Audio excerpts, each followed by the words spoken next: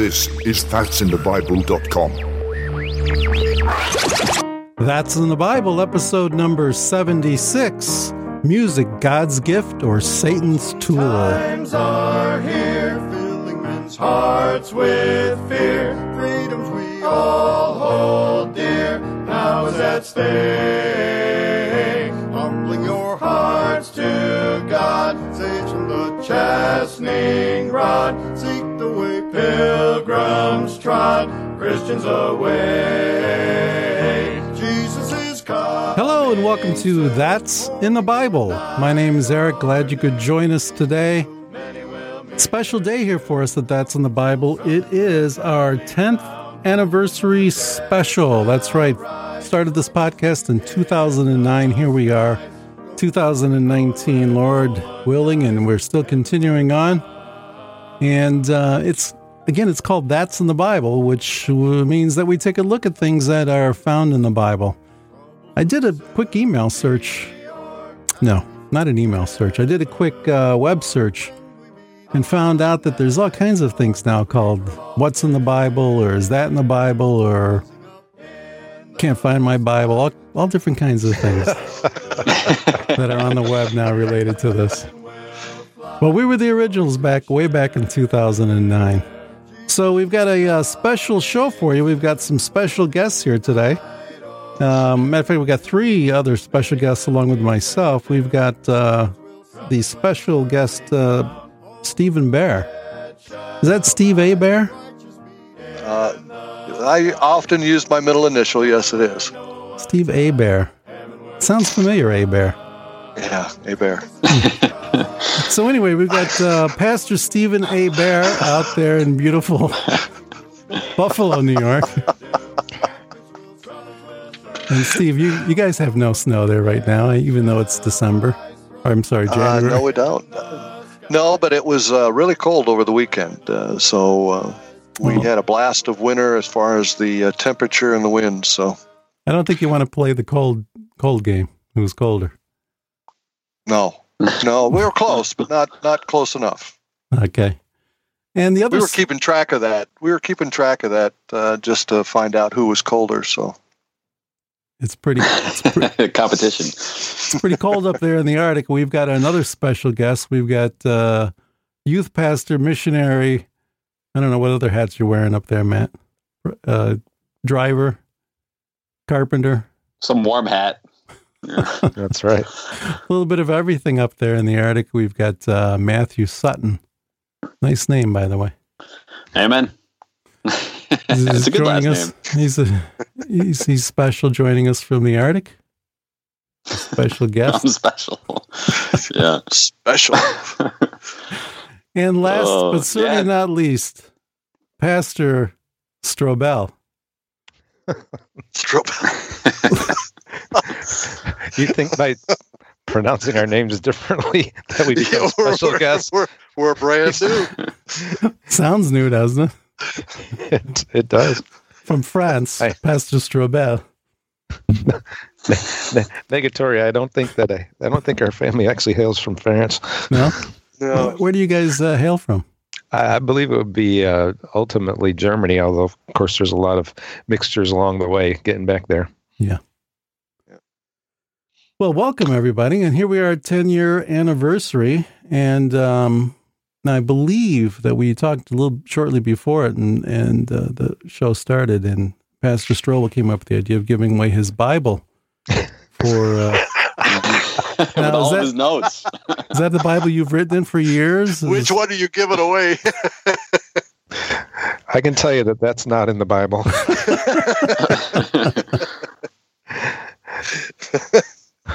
So you decided against that? Actually, I never decided for that. Yeah, really.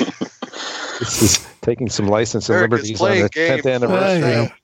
But there is going to be a giveaway. And it does have to do with the Bible. Yeah. And I did bring that up. Yes, you did. You suggested it. So we are giving you a brand new Bible with no notes in it. It's a TBS, a Trinitarian Bible Society Bible. Very much like the Cambridge, I think it's called large print, isn't it, Matt? Yeah, yep. And fantastic Bible. And we are giving that away. And you're asking me, I know, how? How is that happening? Well, we have a phone number. So we're going to test it out. The phone number is 716-584-1611. And we're going to take the 10th caller and give him this Bible. And you're saying, why the 10th caller?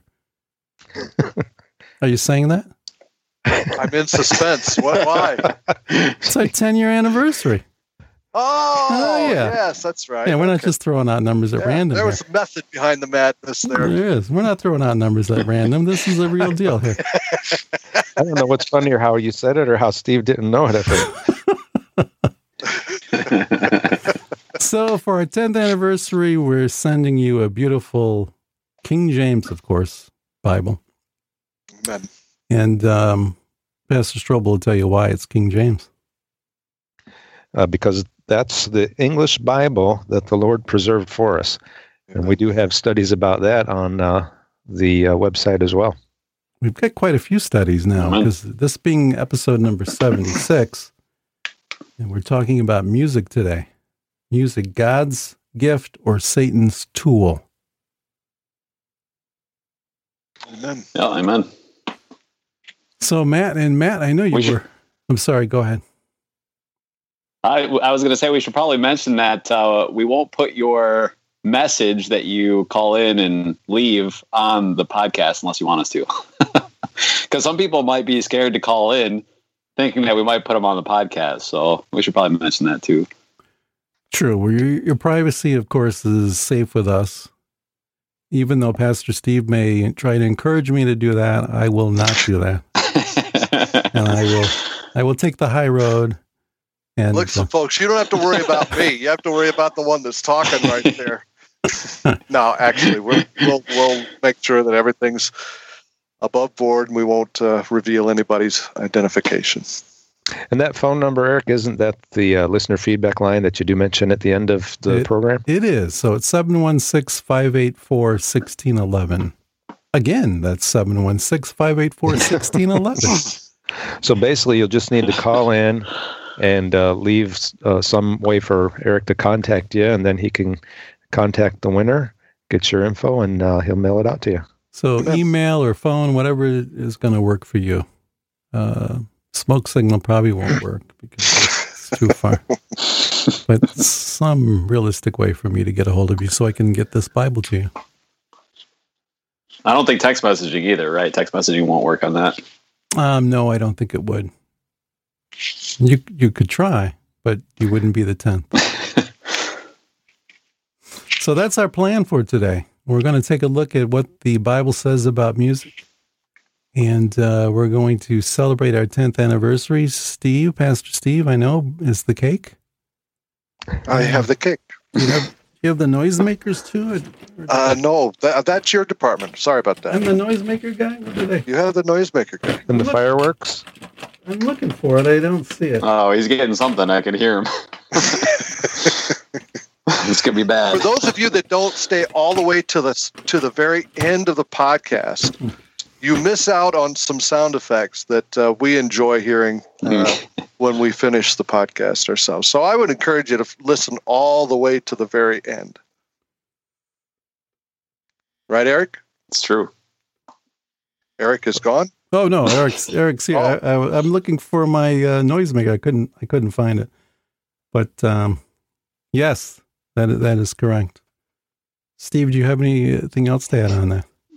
No, I'm going to shut up now. Okay, you've been buzzed. So here we are, 10 years, 2009. The podcast started. It started initially with just Matthew and myself. And if you listen to those early podcasts, you may be wondering who those people are. Sorry. You may be wondering who those first couple of episodes are. They were very scripted. Unlike today, as you can see, there's pretty much no script happening right at the moment. But which could be good or bad, I guess. Yes. And apparently we lost Pastor Steve and Pastor Stroh. I'm here. I'm here. I'm here. We're just letting you guys ramble. That's trying to disassociate themselves from what's happening. Yeah, we're not part of this. Well, I can But see. you're talking about the early days. I wasn't there. I mean, the first Right. 2 episodes, you guys were doing scripted stuff and sounded very stilted, and we just Wow. let you. Oh, go see, with it. now he's putting us down. See? Well, you drag it out of me. I mean, that's what Eric lives for. It's the 10th anniversary, and everything goes. So you came in on the third one, Steve? I did. I came in on the third. Very stilted myself, by the way. Did you come in with "Is the Bible for Everyone"? Then Yes. that was you. The other one following that, I did the fourth and the fifth, third and the fourth one. Is It's the everything Bible written for in the Bible everyone. for me? Yeah. It's everything in the Bible for me. And Pastor Strobel, where did you come in? Do you remember? I don't know, but I know I came in before I came in because you did take one of the Sunday school classes I taught at the church and put that on for one of the podcasts before I joined up, having to do with Easter. No, that was podcast number 10. And what does the Bible say about Easter? And so somewhere after that, I'd have to go back and check. I'm thinking that probably the first study I did had to do with how to understand the Bible, but I'd have to double check to make sure that was it. But I am the latecomer, so it hasn't been 10 years for me. But anyway, so we're going to take a look at music today, when we're going to see if it's God's gift or Satan's tool. And Matthew, are you ready to do that? I'm ready. Let me see if I'm ready. And I think I am. All right, so here we go, guys.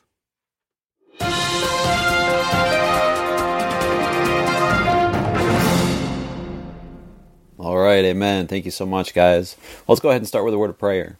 Well, dear Heavenly Father, Lord, we just thank you again for, Lord, the opportunity to be able to do this podcast, Lord. And I just pray right now you'd be with my mind, be with my heart. Lord, be with my mouth. Lord, I pray you'd give me the words to speak. And, Lord, help me not to stammer and stutter, Lord. Help me just to be able to bring forth, Lord, this study. I think it's very, very important, and I believe you believe it is as well.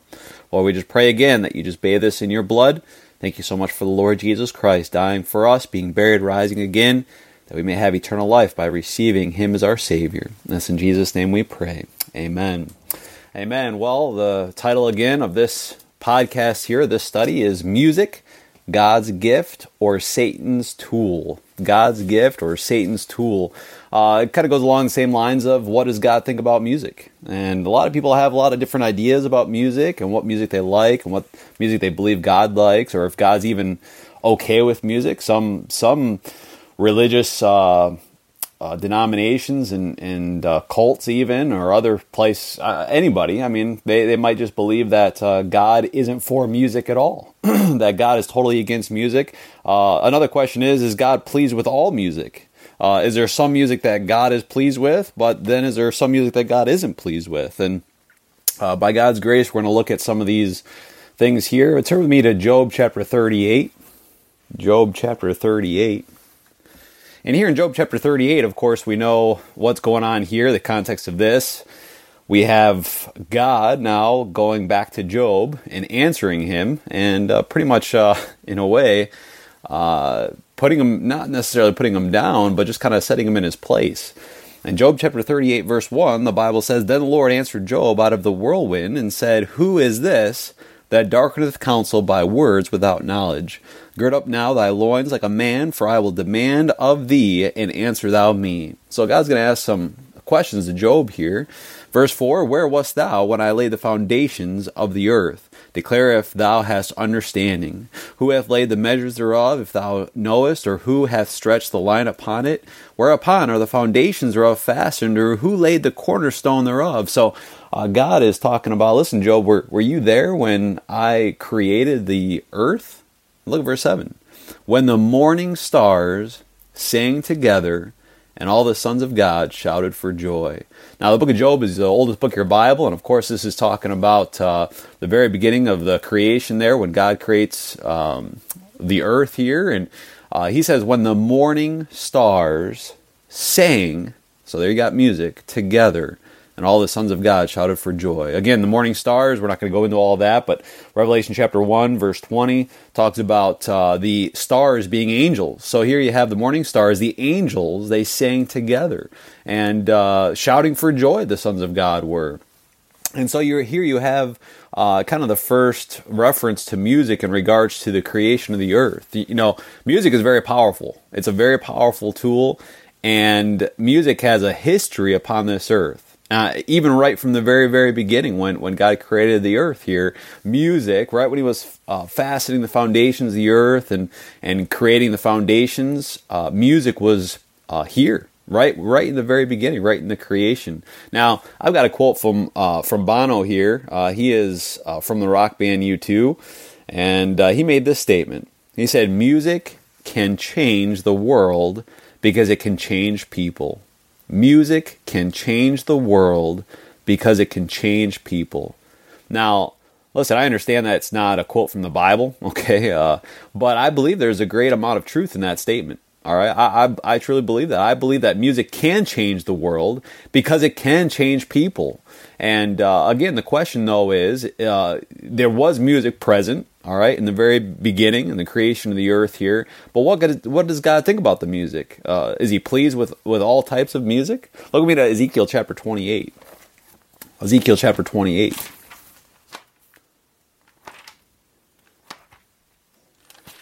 In Ezekiel chapter 28, of course, here we have Lucifer, the anointed cherub that covereth here. And, of course, this is Satan before he fell, and he was created perfect by God. Ezekiel chapter 28, verse 12 says, "Son of man, take up a lamentation upon the king of Tyrus, and say unto him, Thus saith the Lord God, Thou sealest up the sum full of wisdom and perfect in beauty. Thou hast been in Eden, the garden of God.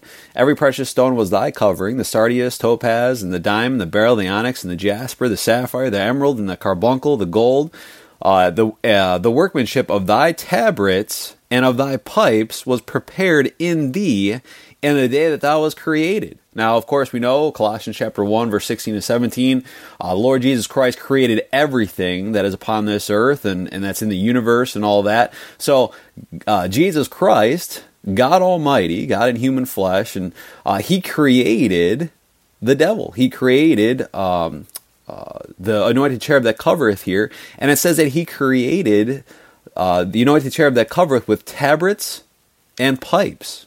And it says in verse 14, "Thou art the anointed cherub that covereth, and I have set thee so. Thou wast upon the holy mountain of God. Thou hast walked up and down in the midst of the stones of fire. Thou wast perfect in thy ways from the day that thou wast created, till iniquity was found in thee."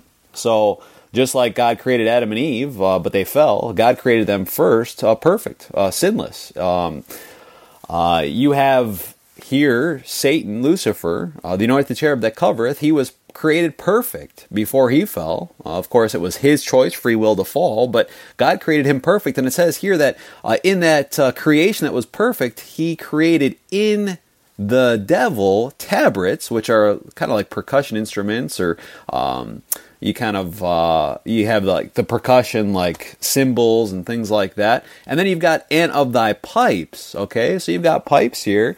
You've got such as wind instruments. Okay, either wood or metal. Like your wind pipes, we talk about that. You can sing through your wind pipes.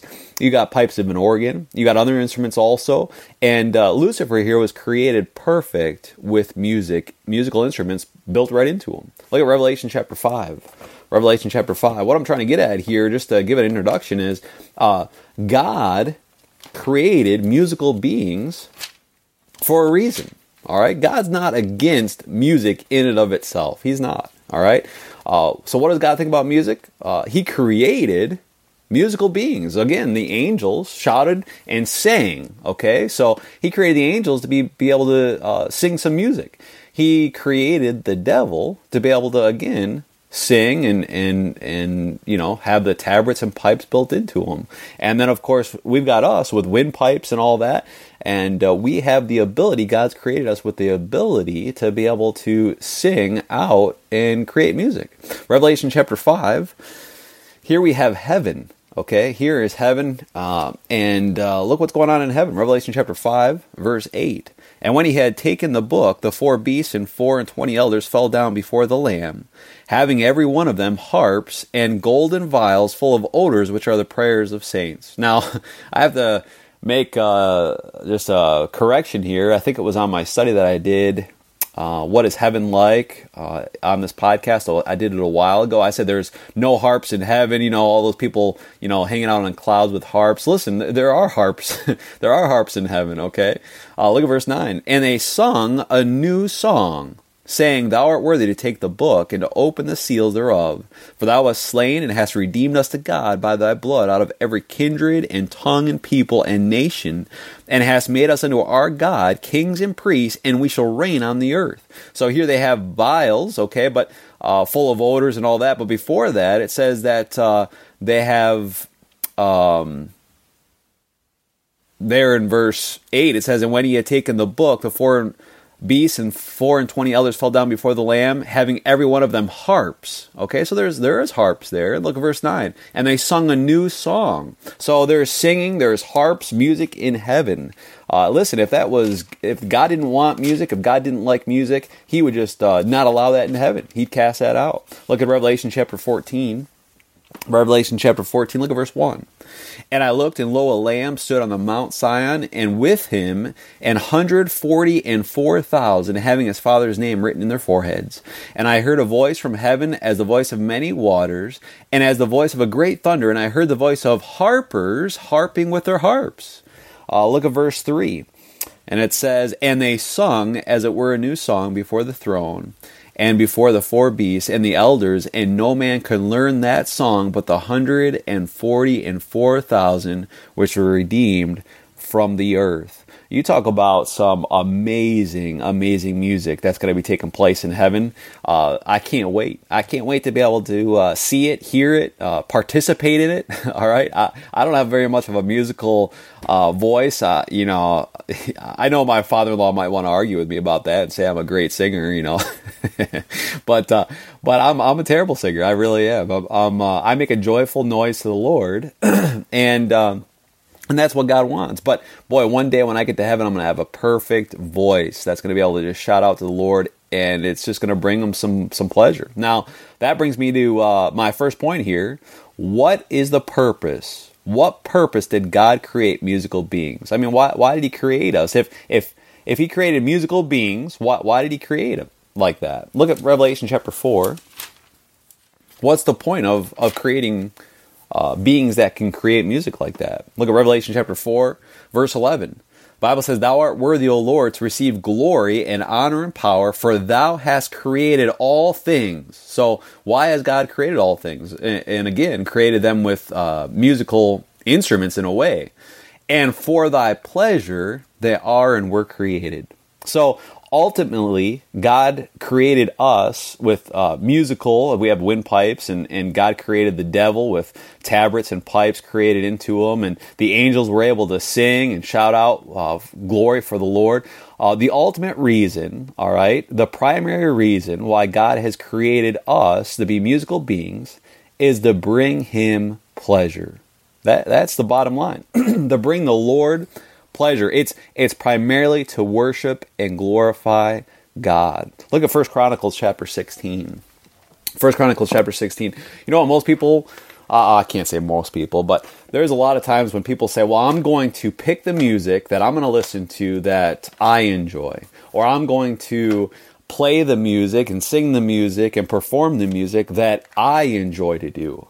And unfortunately, too many times they totally miss the whole primary purpose of why God has created us as musical beings and given us, of course, the skill. And some people have just the gift also of just being able to pick up instruments without hardly any practice and be able to learn them and just create just beautiful music. Why has God done that? Well, primarily to give him pleasure. And that should be our focus. If you're playing anything, listening to anything, it should be, number one, does it bring pleasure to the Lord? Look at 1 Chronicles chapter 16. Music was not, or we weren't created as musical beings primarily to please ourselves with it or enjoy it ourselves, okay? It was primarily, we're created that way primarily to be able to minister, to be able to please the Lord. Look at 1 Chronicles chapter 16. Look at verse 8. 1 Chronicles chapter 16, verse 8, the Bible says this: "Give thanks unto the Lord, call upon his name, make known his deeds among the people, sing unto him." All right, look at that. It says sing unto him. So this is why we're supposed to be singing. This is why we're supposed to be performing. It is not for us primarily. It's not for others primarily. It's primarily to sing to him. Verse 9, sing unto him, sing psalms unto him. Talk ye of all his wondrous works. Look at verse 23. Sing unto the Lord. Again, you see that? It's just to the Lord. All the earth show forth from day to day his salvation. Look at 2 Chronicles chapter 29. 2 Chronicles chapter 29. And in 2 Chronicles chapter 29, look at verse 25. The Bible says, "And he set the Levites in the house of the Lord with cymbals, with psalteries, and with harps, according to the commandment of David, and of Gad the king's seer, and Nathan the prophet, for so was the commandment of the Lord by his prophets." So again, this is a commandment of the Lord to have all these musical instruments and everybody set up. And look at verse 26. "And the Levites stood with the instruments of David, and the priests with the trumpets.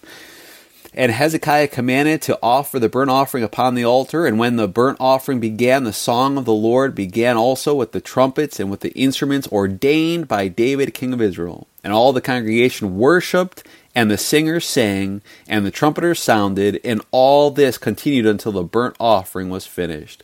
They're worshiping the Lord by singing and playing these instruments. Look at verse 29.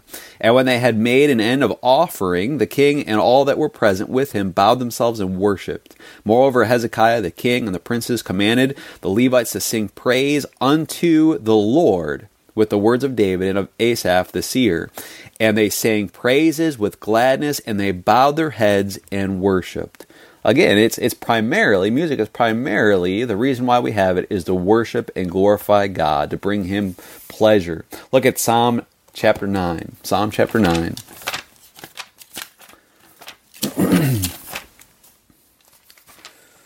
We could just, go through a lot of scriptures here in regards to this, so we'll just go through a few more. Psalm 9:11, Bible says, "Sing praises to the Lord, which dwelleth in Zion, declare among the people his doing." Sing praises to the Lord. Look at chapter 30, verse 4. Chapter 30, look at verse 4. The Bible says, "Sing unto the Lord, O ye saints of his, and give thanks at the remembrance of his holiness." So again, sing unto the Lord. Sing to him. Look at chapter 33, verse 2. The Bible says, "Praise the Lord with harp, sing unto him with a psaltery and an instrument of 10 strings. Sing unto him a new song, play skillfully with a loud noise." Sing unto him. Look at chapter 46. And chapter 46, let's go to chapter 47, verse 6. Chapter 47, verse 6, "Sing praises to God, sing praises unto our King, sing praises." Chapter 135, verse 3. Psalm 135. And Psalm 135, verse 3 says this: "Praise the Lord, for the Lord is good. Sing praises unto his name, for it is pleasant." Now look at Ephesians chapter 5. We'll get a New Testament passage on this. Ephesians chapter 5. So as you can see, the primary reason that God has created us as musical beings to be able to create music is not primarily for us, not primarily for others. It's primarily to worship and glorify God, to please him. Ephesians chapter 5. Ephesians chapter 5, verse 18, the Bible says, "And be not drunk with wine, wherein is excess, but be filled with the Spirit." Now, what's the first thing that takes place when you're filled with the Holy Spirit? Okay, not with wine and of course spirits and all that come with wine, but be filled with the Spirit. Now, when you're filled with the Holy Spirit, look what takes place. Verse 19, "Speaking to yourselves in psalms," which we just read a bunch of verses from the Psalms, "and hymns and spiritual songs, singing and making melody in your heart to the Lord. So there's a lot in that passage there that we could go over, but the thing is there, it says that we're supposed to, in our heart, making melody in our heart to the Lord. The Lord looks at your heart when you sing. He's not looking at your talents. Listen, I understand that God does enjoy, somebody that can sing really well, but sometimes some people get up there in church or wherever, and they're singing a great song that I've heard before and all that, and they've got just the most amazing voice, but boy, their heart's not in it. And you might have been there as well and been able to hear and experience people that are up there, and you could just tell they're just doing it to kind of be a show, or they're just trusting in their good musical talent, and a lot of times they do have a lot of great musical talent, okay? But when their heart's not in it, you can tell, and God can tell. And you know what? There's been times when people have gotten up in church and they just, they can't hold, like me.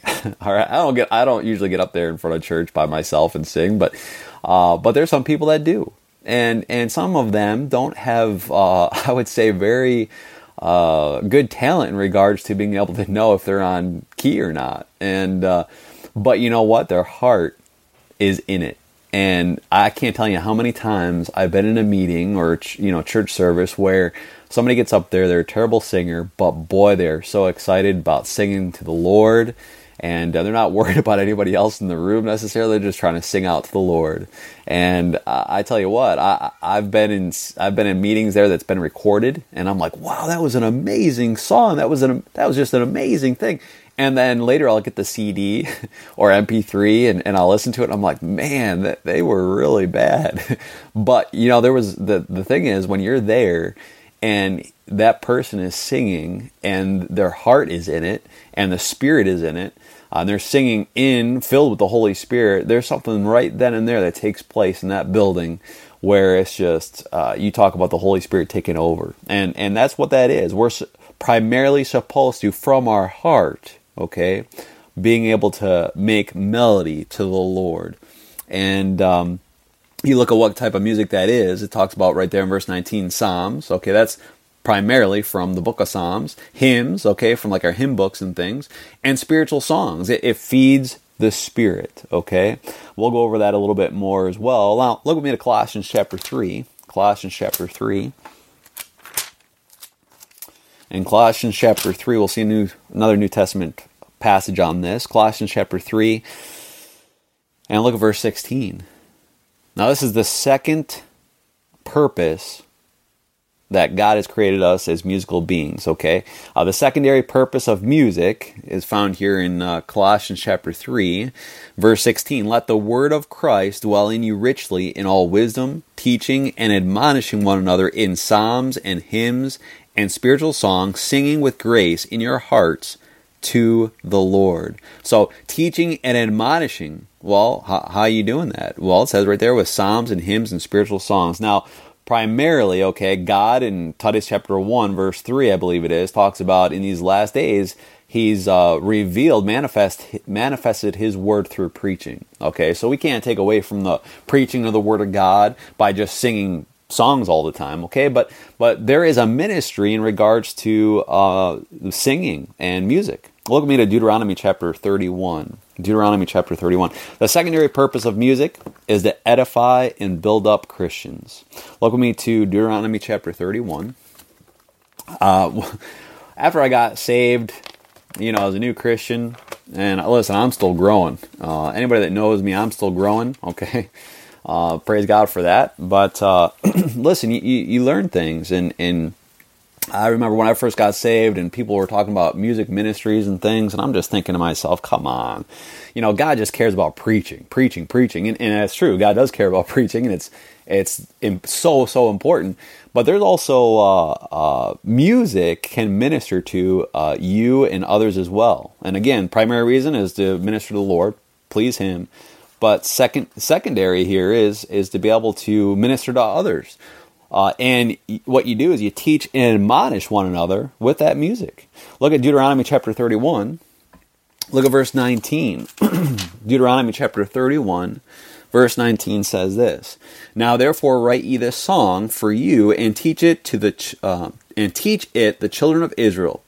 Put it in their mouths, that this song may be a witness for me against the children of Israel. So here's God, and he's saying, listen, I want you to write out this song. I want everybody to get it and memorize it and be able to sing it out so that it's a witness against them about what I say to them. Now look at verse 20. For when I shall have brought them into the land which I swear unto their fathers, that floweth with milk and honey, and they shall have eaten and filled themselves and waxen fat, then will they turn unto other gods and serve them and provoke me and break my covenant. And it shall come to pass, when many evils and troubles are befallen them, that this song shall testify against them as a witness, for it shall not be forgotten out of the mouths of their seed. For I know their imagination which they go about, even now, before I have brought them into the land which I swear. Moses therefore wrote this song the same day and taught it the children of Israel. So you have this song here, and many times, Israel would be singing this song, and it would just bring it back to them and say, wow, we made this promise to the Lord that we're going to keep his commandments. We're going to stay right with him. And boy, I mean, this song right now is testifying to our hearts that we haven't been doing right. We need to get right. And I can't tell you how many countless times, whether in church, whether at the invitation time, I wasn't going to go forward, and music just gets a hold of me, and the words especially get a hold of me, and I'm like, wow, I need to get this right, and there's been times just probably about a month ago, I was out shoveling the ice rink, getting it ready for ice skating for the kids on Saturday, and I was listening to Final Fight Bible Radio, and there was a song on there that just got a hold of my heart. And, right then and there, I said, Lord, boy, I really have fallen short. And boy, I pray that you'd forgive me and help me, strengthen me to just do better. And boy, you know what that is? That is teaching and admonishing me through music, through somebody that was singing and performing that was ultimately, they were doing it for the Lord. But you know what? Secondarily, it affected my heart, and it got me to get closer to the Lord. It helped my walk with the Lord, and that's the secondary thing that music can do, is it can really minister to other people as well. Now look at me to 2 Thessalonians chapter 2.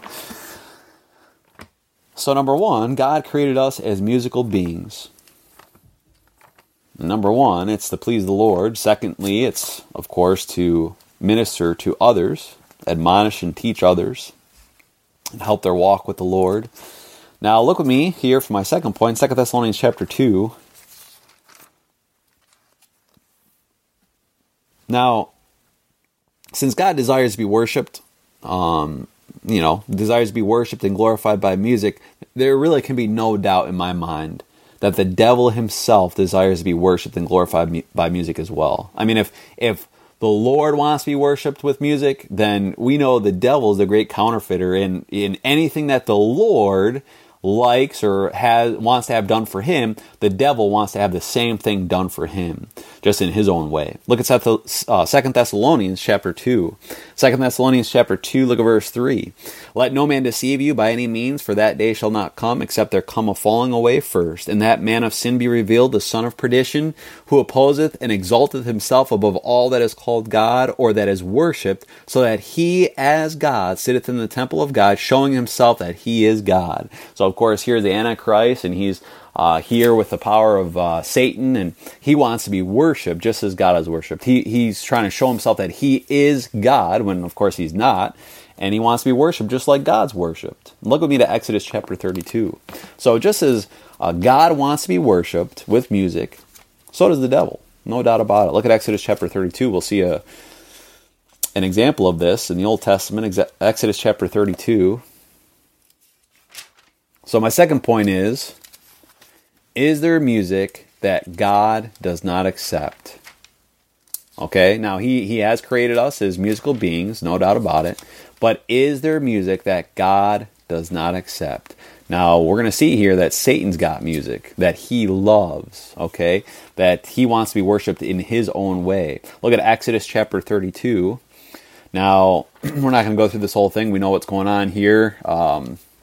Moses is going up to the mount there to meet with God for 40 days and 40 nights, and the nation of Israel just makes a mess of it with Aaron here. And look at Exodus chapter 32, and look at verse 7. Exodus chapter 32 and verse 7. The Bible says this, "And the Lord said unto Moses, Go, get thee down, for thy people, which thou broughtest out of the land of Egypt, have corrupted themselves. They have turned aside quickly out of the way which I commanded them. They have made them a molten calf." Now, if you know anything about the devil, he loves different idols like that and things that he tries to get people to worship. And a calf is one of the most wicked things in regards to pagan idolatry.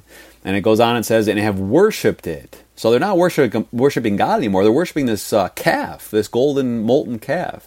"And have sacrificed thereunto, and said, These be thy gods, O Israel, which have brought thee up out of the land of Egypt." So here is the devil being worshipped, just like he wants. He's being worshipped, okay? Listen, if you're not worshiping God, you are worshiping the devil when you're worshiping, okay? Look at Exodus chapter 32, verse 15. So go down to verse 15. The Bible says, "And Moses turned and went down from the mount, and the 2 tables of the testimony were in his hand. The tables were written on both their sides, on the one side and on the other were they written. And the tables were the work of God, and the writing was the writing of God, graven upon the tables. And when Joshua heard the noise of the people as they shouted, he said unto Moses, There is noise of war in the camp." So he says, listen, there must be getting attacked. Look at verse 18. "And he said, It is not the voice of them that shout for mastery, neither is it the voice of them that cry for being overcome, but the noise of them that sing do I hear." Look at verse 25. "And when Moses saw that the people were naked, for Aaron had made them naked unto their shame among their enemies."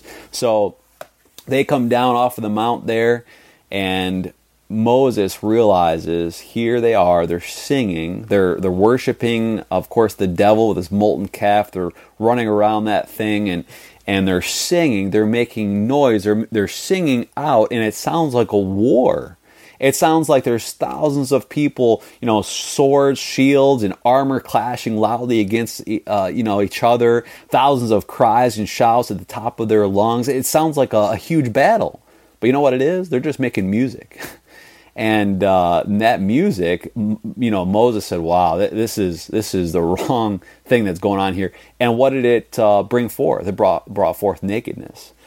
So I want you to see here that the devil loves music like that. He does. He when he gets worshipped, that's the kind of music he wants. It sounds like warfare. It sounds like just crazy, loud, in your face, again, swords, shields, armor clashing really loud against one another, just like it's just out of control. Now look with me to 1 Samuel chapter 16.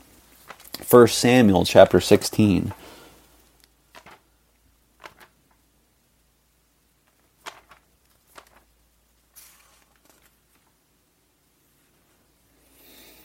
And in 1 Samuel chapter 16, verse 14, the Bible says, "But the Spirit of the Lord departed from Saul, and an evil spirit from the Lord troubled him. And Saul's servant said unto him, Behold, now an evil spirit from God troubleth thee. Let our Lord now command thy servants which are before thee to seek out a man who is a cunning player on an harp, and it shall come to pass when the evil spirit from God is upon thee, that he shall play with his hand, and thou shalt be well." So here, of course, the Holy Spirit leaves Saul, and they say, "Listen, we got to get you somebody that's good, that makes good music, okay? And it'll get rid of that evil spirit." And look with me to 1 Samuel chapter 18. There is music that devils hate, and that the devil hates, and that's good godly music. Look at 1 Samuel chapter 18. Look at verse 10. "And it came to pass on the morrow that the evil spirit from God came upon Saul, and he prophesied in the midst of the house, and David played with his hand as at other times, and there was a javelin in Saul's hand, and Saul cast the javelin, for he said, I will smite David even to the wall with it. And David avoided out of his presence twice." That evil spirit inside Saul can't stand that music that David's playing and tries to kill him. Look at 1 Samuel chapter 19. I'm just going to tell you right now that there is music that good godly music that people that are either not right with God or lost or they have an evil spirit inside of them, when they hear hymns and good spiritual songs, they can't stand it. And you see that in the Bible. Look at 1 Samuel chapter 19, verse 9. And the evil spirit from the Lord was upon Saul as he sat in his house with his javelin in his hand, and David played with his hand. And Saul sought to smite David even to the wall with the javelin, but he slipped away out of Saul's presence, and he smote the javelin into the wall, and David fled and escaped that night. There's music that the devil can't stand. So I want you to see that God himself now has music that he can't stand either. Look at me to John chapter 4. You say, what kind of music does God accept? John chapter 4. John chapter 4, look at verse 24. The Bible says, God is a spirit, and they that worship him must worship him in spirit and in truth. God enjoys and is for music that feeds your spirit, not your flesh. Look at Ephesians chapter 5. We've already seen this passage, but Ephesians chapter 5.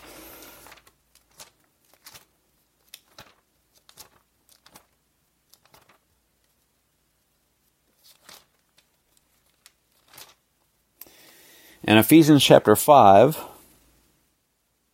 look at verse 18 again. And be not drunk with wine wherein is excess, but be filled with the Spirit, speaking to yourselves in psalms and hymns and spiritual songs. So again, God enjoys and God is for songs that feed the Spirit, okay, that feed your spirit. Now, what's the type of music that God does not like or does not accept? Look with me to Galatians chapter 5. And we'll see the type of music that God does not accept. And, of course, that the devil loves. Look at Galatians chapter 5, verse 13. For, brethren, ye have been called unto liberty, only use not liberty for an occasion to the flesh, but by love serve one another. So we're not supposed to use our liberty for an occasion to the flesh. God's against our flesh. You know that. Look at verse 16. This I say then, walk in the Spirit, and ye shall not fulfill the lust of the flesh. For the flesh lusteth against the Spirit, and the Spirit against the flesh. And these are contrary the one to the other, so that ye cannot do the things that ye would. But if ye be led of the Spirit, ye are not under the law. Now the works of the flesh are manifest, which are these: adultery, fornication, uncleanness, lasciviousness, idolatry, witchcraft, hatred, variance, emulations, wrath, strife, seditions, heresies, envyings, murders, drunkenness, revellings, and such like, of the which I tell you before, as have I also told you in time past, that they which do such things shall not inherit the kingdom of God. That is the music that feeds the flesh here, and of course the works of the flesh are just, a lot of sexual sins, terrible fornication, uncleanness, idolatry, seditions, revellings, drunkenness, envyings, murders, all those kinds of things. That's the music the devil likes. But you know what? God doesn't accept that music. God's against that music. Anything that feeds that flesh and the works of the flesh, God's against it. And so what I want you to see is there is music that God does not accept. And that's the music that feeds the flesh. All right? But that is music that the devil loves. And every time you participate in that kind of a music that feeds the flesh, the devil gets worshipped and the devil loves it. Now, look with me in your Bibles to Titus chapter 2. Titus chapter 2. My last point here, and we're done. So first, God created us as musical beings, ultimately to give him pleasure, to glorify and honor him, and secondarily, to admonish and teach others, to be a ministry to others, minister to others. Secondly, the question is, again, is there music that God does not accept? And that is true. There is music that he does not accept. And that's music that doesn't feed the Spirit, but it feeds your flesh. Now, Titus chapter 2, look at verse 12. Teaching us that denying ungodliness and worldly lusts, we should live soberly, righteously, and godly in this present world. We, of course, know who the God of this world is, 2 Corinthians 4:4. It's the devil. Now, I know I might have some people right now that listen to some of this kind of music and might get mad at me and might even turn off this podcast and not ever listen to us again. I understand that. But Proverbs 18 verse 13 says, he that answereth a matter before he heareth it, it is folly and shame unto him. So Listen, if you're just going to shut me off right now without hearing me out on this last point, just please hear me out. All right, just stick with it. All right, if you don't agree with this afterwards, then that's fine. But at least hear me out. Now, my last point here, number 3, Christians have no business participating in rock and roll or any other worldly music. No business at all. Now, I want just to give you some quotes from modern, some of this stuff is old from the 70s, 80s, and 90s, and people like that. Some of you might not even know any of these people. But I want you to see how even out of their own mouths, they tell you exactly what their music is all about. This music of the flesh, okay, this rock music.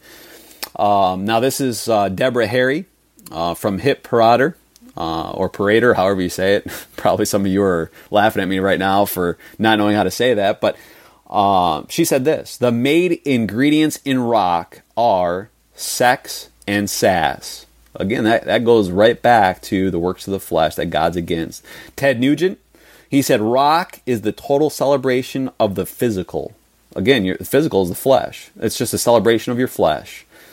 You can't tell me that God's not against that. There's people that say, well, I'm a Christian, but I love to listen to rock and roll, classic rock, and other stuff like that. Listen, you're telling me after you hear all these quotes from these rock stars and other stars, you're telling me that God's okay with that? James Conner from Newsweek, May 6, 1985, said this: at the very least, rock is turning sex into something casual. John Lennon, of course, from the Beatles, he said this: the whole Beatles idea was to do what you want, do what thou wilt, as long as it doesn't hurt somebody. He just says, do what you want. That's what rock is all about. Just do what you want. Don't worry about what God says. Mick Jagger, of course, from the Rolling Stones, he says this: the best rock and roll music encapsulates a certain high energy and angriness, whether on record or on stage. That is, rock and roll is only rock and roll if it's not safe. Violence and energy, and that's really what rock and roll is all about. Now, Debbie Harry of the rock band Blondie said this: rock and roll is all sex, 100% sex. Now, I don't know about you, but I'm feeling kind of dirty just talking about this stuff and what they're saying, but this is out of their own mouths. They're talking about this. Their music that they create is totally against God. Paul Kantner of the Jefferson Airplane said this: our music is intended to change one set of values to another. Free minds, free dope, free bodies, free music. Rock drummer King Coffey said this: the whole idea of rock and roll is to offend your parents. I'll do a few more here. I've got a bunch. I'll put them up on the show notes. Now, Jimi Hendrix, he said this: atmospheres are going to come through music because the music is a spiritual thing of its own. You hypnotize people to where they go right back to their natural state. Well, what's your natural state? You're sinful. Your flesh. He goes on and says this: which is pure positive, the subconscious that we want to say. People want to release any kind of way nowadays. The idea is to release in the proper form. Then they'll feel like going into another world, a clearer world. The music flows from the air. That's why I connect with the spirit. Jimi Hendrix knew it. He said, I'm connecting with the spirit. And he goes on, he says, and when they come down off this natural high, they see clear, feel different things. Now, David Winter, from New Singer, New Song, he said this: an incessant beat does erode a sense of responsibility in much the same way as alcohol does. You feel in the grip of a relentless stream of sound to which something very basic and primitive in the human nature responds. Boy, I tell you what. Doctors Daniel and Bernadette Skubik said this: rock music involves a neurophysiological condition in connotation or felt meaning, linking aggression and sexuality, aggression linked with sexuality. Our basic claim is that the rock music itself induces a behavior link between aggression and sexuality. Little Richard, he said this: rock and roll doesn't glorify God. You can't drink out of God's cup and the devil's cup at the same time. I was one of the pioneers of that music, one of the builders. I know that the blocks are made of because I built them. John Oates of the rock duo Hall & Oates, he said, rock and roll is 99% sex. Let's go on here. Frank Zappa, rock music is sex. The big beat matches the body's rhythms. Malcolm McLaurin, he's a punk rock manager. He said rock and roll is pagan and primitive and very jungle, and that's how it should be. The moment it stops being those things, it's dead. The true meaning of rock is sex, subversion, and style. You're telling me, as a Christian, as a child of God, that God is okay with you listening to this stuff? Listen, I hear arguments. Sometimes Christians say, well, I'm not listening to it in church or anything like that. But we are the temple of the Holy Ghost. 1 Corinthians chapter 6, verses 19 to 20, and we're supposed to sacrifice our bodies, a living sacrifice, wholly acceptable unto God, which is a reasonable service, Romans chapter 12, verses 1 to 2, and you're going to be listening to this trash? God's not for that. Time Magazine, January 3rd, 1969, in a sense, all rock is revolutionary. By its very beat and sound, it has always implicitly rejected restraints and has celebrated freedom and sexuality. Now, I'm not going to keep going on all this. I've got a whole bunch, okay? But there's others that say, well, contemporary Christian music's okay. They call it Christian rock. Christian rock. Listen, after you just heard, okay, the foundation of that rock music, what it's all about, and you're just going to put some Christian lyrics onto it, and you're going to think that's okay? Well, we've already read how the beat, it's not just the lyrics, it's the beat that also gets to you. Donnie Brower of the 70s group Grand Punk, or Funk I think it is, he said this: we take the kids away from their parents and their environment to where the only reality is the rhythm and the beat. Michael Jackson, he was asked why he did the filthy hand gestures on stage, and he said this: it's the music that compels me to do it. You don't think about it, it just happens. I'm a slave to the rhythm. Dr. David Elkind from Tufts University said this: there is a great deal of powerful, albeit subliminal, sexual stimulation implicit in both the rhythm and the lyrics of rock music. So he said it's not just the lyrics. Listen, you if you think just changing the lyrics on those guitar riffs and the drum beats and stuff and just adding Jesus Christ and salvation to them is okay, it's not. Because it's not just the lyrics that's danger and that's feeding your flesh. It's the rhythm. It's the beat. I think I've got at least a couple more in regards to the beat and all that. I've already read a couple of them. Gene Simmons from Kiss, he said that's what rock is all about: sex with 100 megaton bomb, the beat. Again, he's not saying it's the words, he's saying it's the beat. Little Richard, he said, my true belief about rock and roll is this: I believe this kind of music is demonic. A lot of the beats in music today are taken from voodoo, from the voodoo drums.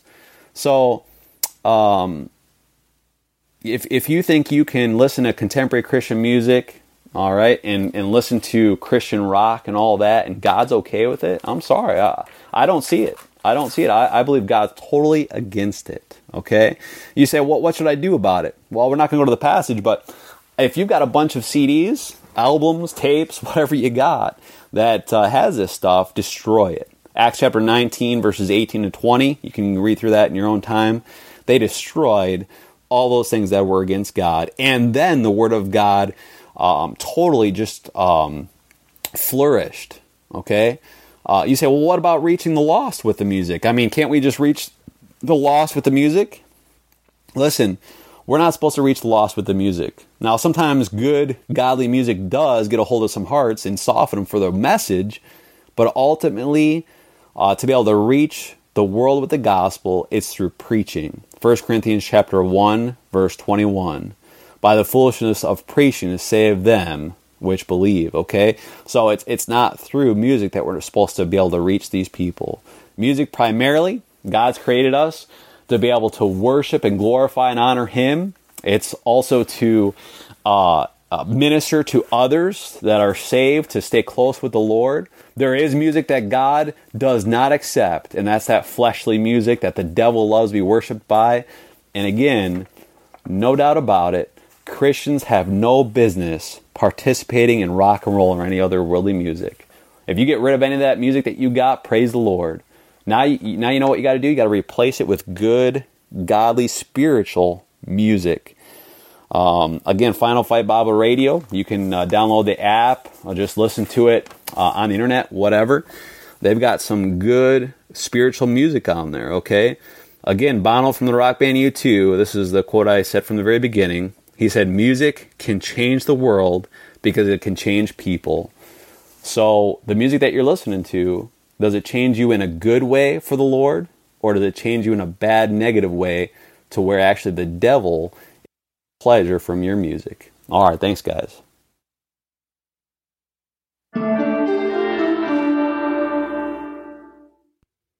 Amen. Thank you, Matt. And just hearing that last portion, I feel like I need to go take a shower. Yeah, or read the Bible, get some scripture, get washed and cleansed by the Word. But it's true. I mean, for me, music, growing up as a kid, I grew up in the late 60s, early 70s. And music was big. I mean, it was part of the culture of the youth. It seemed to be everywhere, and it seemed to be pervasive. But even then, it was kind of it was hidden in the beat. The words were sometimes there. Today, they're not even trying to hide anything. Today, with the rap and the so-called rock and country rock that they've got going, it's pretty blatant. It's right there, kind of in your face, and and I've noticed even since being a Christian, if any time that I started to started to lean back towards the world, I can trace it back to what was I listening to, what had I started to listen to again, and it was the music. The Proverbs 14:14 says, "The backslider in heart she'll be filled with his own ways."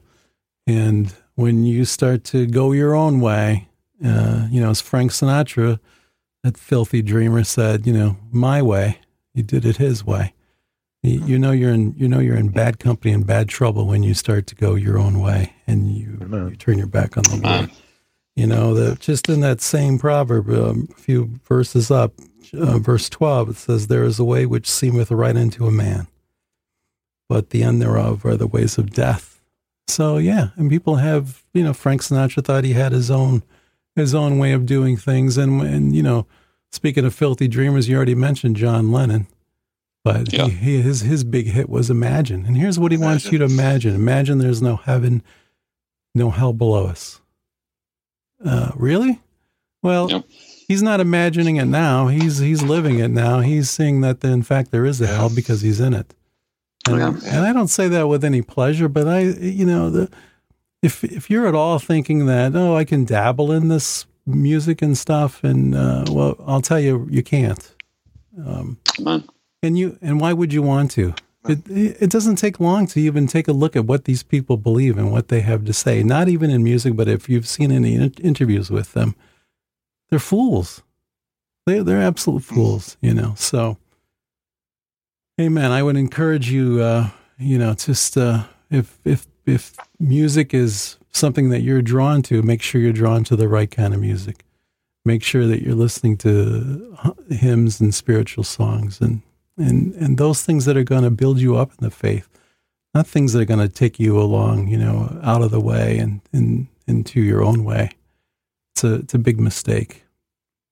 And it's easy to do. It's easy to do. I mean, it's everywhere. It's in the malls. They got this stuff piped in everywhere you walk, in the dentist's office, the restaurants. I mean, they're just piping it in constantly, and it's an everyday battle for certainly is for me to.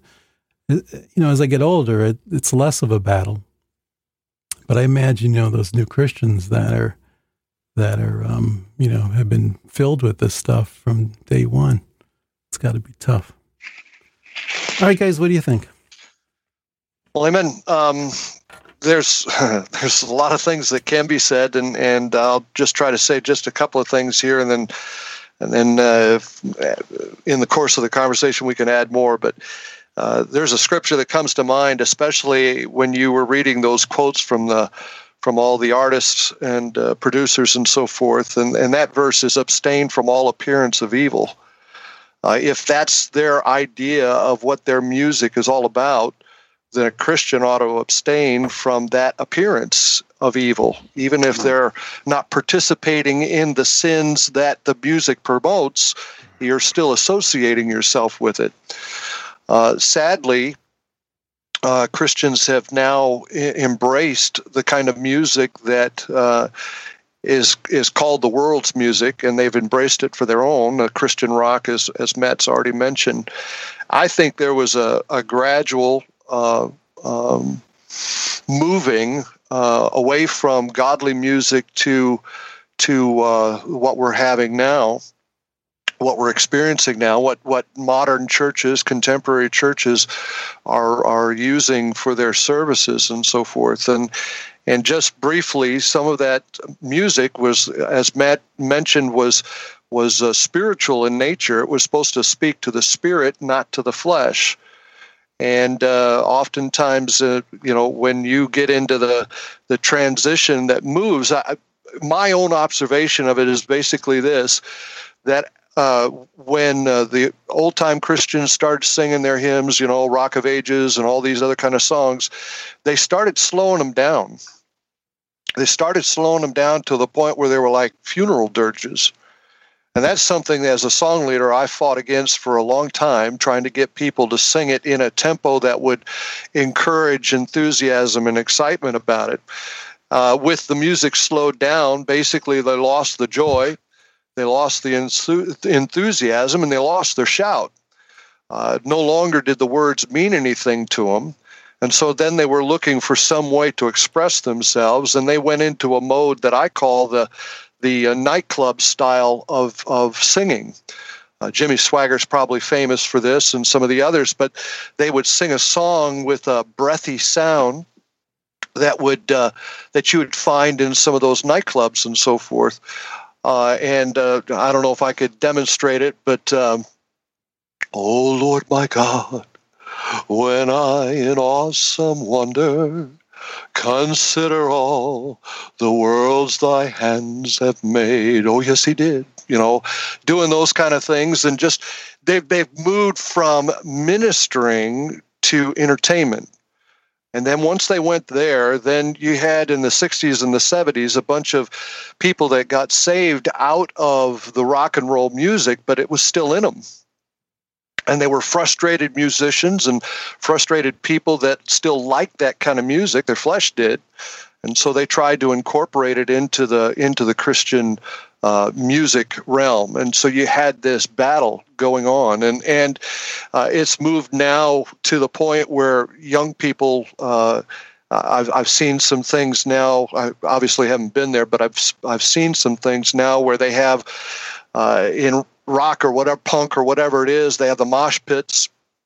And I've seen Christian mosh pits where the kids are in the music and they're jumping straight up and down. It's not really, I don't know, you call it dancing, but they're just jumping up and down, and bodies are bumping up against each other, and the music is overtaking them. And that's not a God, that's of the world.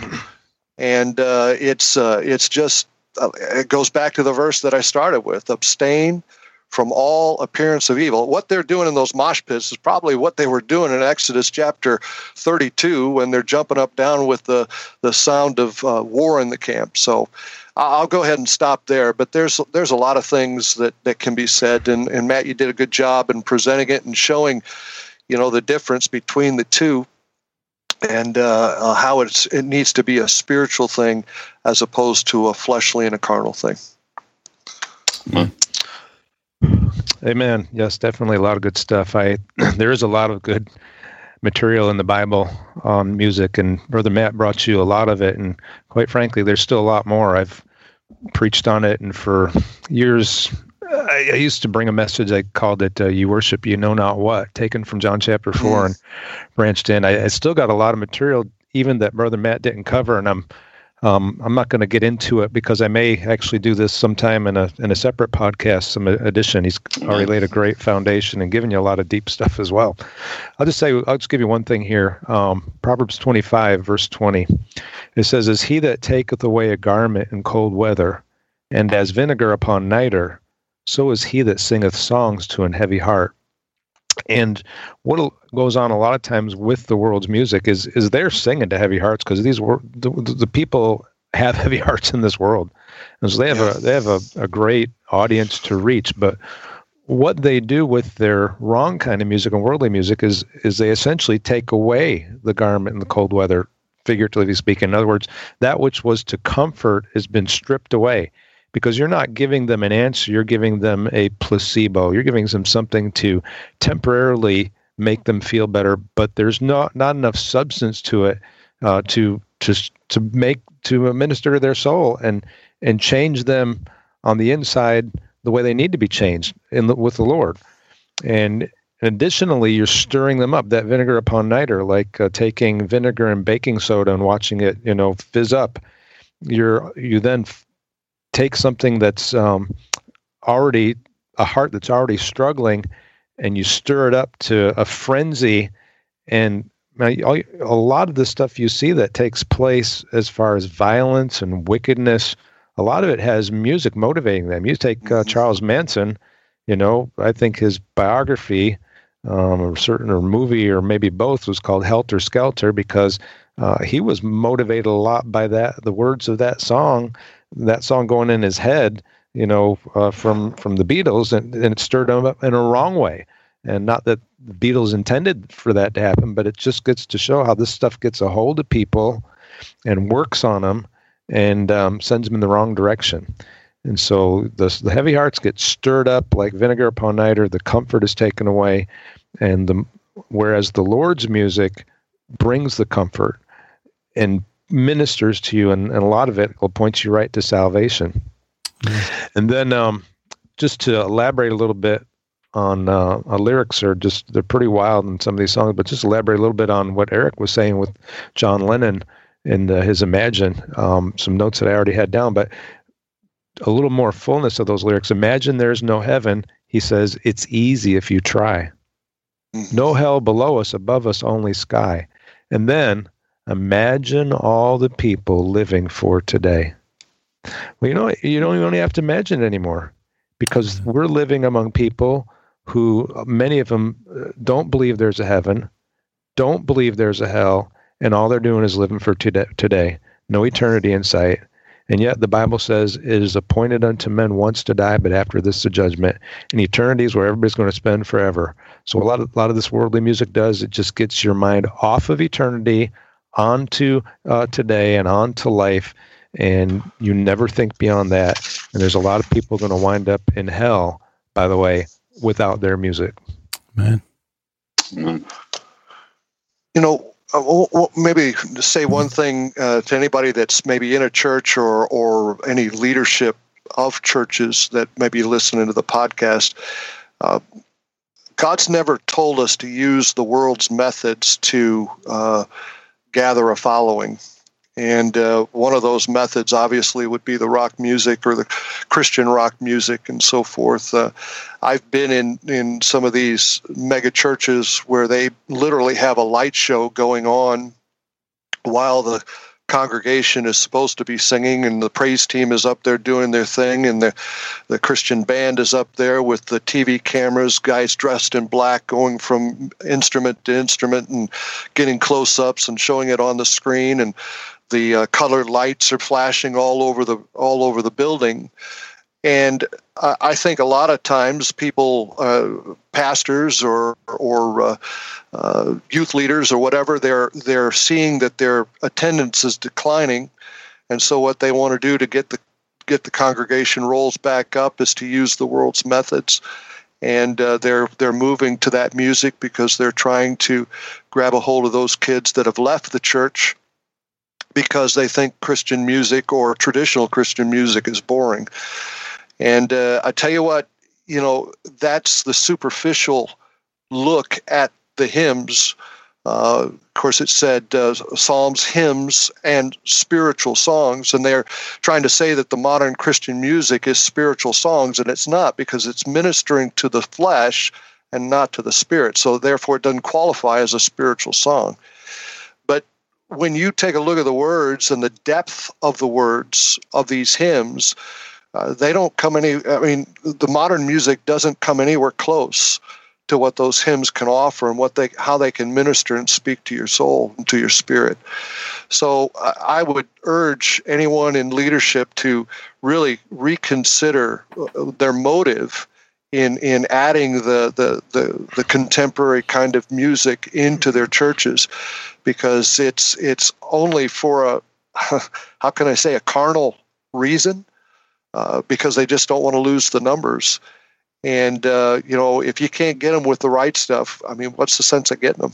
Yeah. I mean, you may say, well, we have a chance to preach the gospel to them, but how are they going to believe the gospel if you're using the world's methods? I mean, it's like it's countering the very effect that you want to try to instill, and you're going to get people that all they're doing is having an emotional attachment to God, as opposed to a spiritual attachment to Him. And it's going to be counterproductive. It's not going to produce what you hope it will by doing that. And let me just add, because some would argue on a lot of factors in this point, but one argument that might be made would be, sometimes we sound like if a song is written in our day and age, that makes it automatically bad, because we talk about contemporary music. Right. But we're talking about a style. Yeah. It's still possible to write a good song in our day and age. So Amen. just the fact that these songs were written way in the past, a lot of them are hymns, that doesn't make them necessarily good. It's just that there was better quality back then. They probably had some bombs then that never made it to our day. Amen. But you can still come up with a good song today, but you need to follow the proper spiritual ways of delivering it and the words that put it together. One of the great things I love about a lot of the hymns, you take a lot of Charles Wesley's hymns, for example, is they're just interlaced with scripture. And I mean, just these guys had the Bible in their hearts, and it burned in their bones, and it came out when the Lord gave them songs. And that's, there's substance to them. Amen. Amen. Good job, Matt. Thanks again for bringing that. Amen. And, I look forward to Pastor Strobel's, or anybody. I mean, we could add, like Pastor Strobel said, we could add so much onto this. And so I hope, Pastor Strobel, I hope you do either do a series or at least one episode of this. Yes. I think I've heard your, that lesson, that sermon that you did on music, or one of them. Way back when. So, yeah, I'd like to hear more too. Good stuff. Remember, this is our 10th anniversary. And why is our 10th anniversary? Because in January 18th of 2009, we started the podcast. Today, this podcast is being posted on January 18th, 2019. So 10 years. We do have a really nice Bible to give to you, 716-584-1611. Be our 10th caller. Leave some way for me to get a hold of you so I can get this Bible to you if you're the 10th caller. And it'll be yours. Amen. You guys feel 10 years old? Yep. I haven't felt 10 years old for a long time. I don't even feel 10 years older. So look at you, the young whippersnapper of the group. Yeah. Well, I look 10 years older, that's for sure. Doesn't take long. Well, I'll tell you this: some of my gray hairs are starting to turn blonde again, so I'm feeling younger, and I'm not dyeing it, by the way. That's mostly for my kids. Inside joke there. Amen. All right. Anything else for the good of the cause? Well, I would add, you guys anybody is in the Western New York area, Pastor Vince Giardino hosts a men's prayer meeting from time to time, and there's one coming up January the 26th. He has asked me to preach it. A lot of times I'll go to hear other people preach there, but it's at Gospel Light Bible Baptist Church. It's Saturday, January 26th at 9:30. Starts with breakfast. Then we have some good men singing, and this is for men and young men. Sometimes he opens it up to families as well, but this is strictly a men and young men's prayer meeting. And after the good rousing men sing, and it's a blessing to hear these men singing the congregational songs there and participate with them. That's followed by preaching and some prayer time. So if you're in the area, we'd invite you to join us. And I did send Eric. I sent you a flyer. Maybe we could post that if folks want to see, and they could look up how to get there. Put it right on the front page of the website. So if you haven't been to the website, if you've maybe are listening through this podcast through iTunes or some other way that you've acquired the podcast, if you go to that'sinthebible.com, you'll see all the show notes and all the website information there. And I did want to say, I wasn't only mentioning that just to let you know, but pray for me, would you? Pray for me for the message. And I know some of you get a real blessing out of these podcasts, and I do want to encourage you to pray for each and every one of us. We all have different things that we do in the ministry and our local churches, so we appreciate your prayers. Amen. Amen. All right, fellas, well, we played the song, so that's it. Thanks for coming, and we'll, Lord willing, see you again real soon. Amen. And that's not what I wanted to do. This is. Has been a production of the That's in the Bible podcast. To leave a comment or to ask a question, visit our website at that'sinthebible.com or email us at that'sinthebible@gmail.com or call our listener feedback voicemail at 716-584-1611. Again, that's 716-584-1611. As always, thanks for listening and press on.